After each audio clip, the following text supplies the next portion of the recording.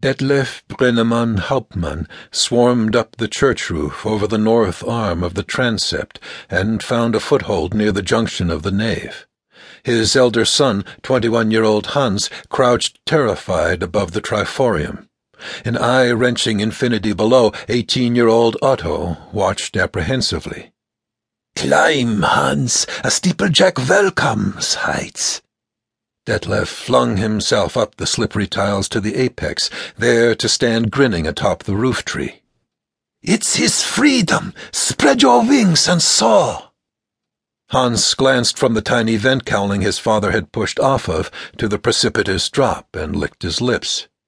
"Don't look down," he heard from above, like a celestial commandment. He closed his eyes, but couldn't stop the vertigo. "You won't fall," scoffed Detlef. "This church is God's thimble. You'll climb both towers of Elisabethkirche in Marburg before you die." Somehow Hans got through these occasional jobs steeplejacking, somehow survived by clinging frantically to every line and support within reach. But this was higher than he had ever been, steeper. Never again, he vowed to himself. Never, never, never. The dreadful measured slick of tiles startled him. His father slithered toward him, ending in a dramatic rush that made Hans brace himself for a collision. He felt the old man's fishy breath, and somehow the abrasiveness of his grizzled face. The voice, which had been beveled flat by too many drinks and too many cigarettes, could still ring like a cold chisel when his father steeplejacked and something transcendent entered him. Hans felt its icy bite powdering his will. "If you don't trust your father, trust God. I've climbed Strasbourg and Bamberg and Cologne. Gothic is steep. It defies gravity. It flies. If you trust it, it will carry you aloft. Faith, Hans. Only unbelievers plummet to the ground." "It's too steep." "This bit of church that isn't fit to be the apse of a cathedral, look at it, built on a budget to the glory of God. Perpendicular windows, the kind the English made, with more paint than fire in them." He shut up enraged, his mouth flecked, his speech a bawdy mix of High German and slang, as he pulled Hans to his feet. "Follow me, and remember, if you don't attack, the roof will resist you. Throw yourself up the same as you would a parish roof." "Can't we use the hooks?" "Hooks? We'll use hooks when we get to the towers."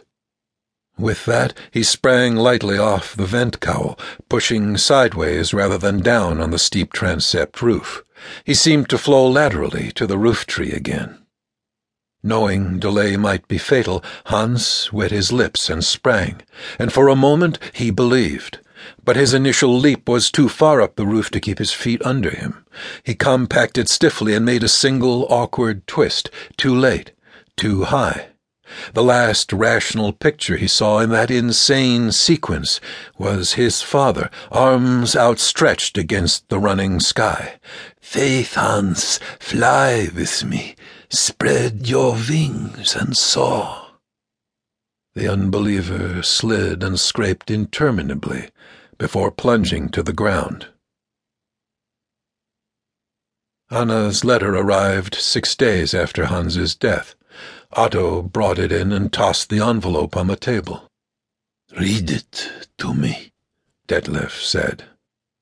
Otto wanted to read it, but they hadn't spoken since the funeral. It was a small enough protest on his part. How else could he tell his father that he held him to blame? How else to let him know that he didn't want to inherit the meager love that had been reserved for his older brother alone? His mother's childbirth death had ensured that. "Read it yourself," he said about the letter. "Don't be insolent, Otto. I'm down to one son, and he's going to grow up right." The ether of invincibility that invested his father above the vaults and squinches of Gothic temples seemed to have followed him to the ground, and when his eyes were not haunted, they were reckless. They were reckless now. "You killed your only son."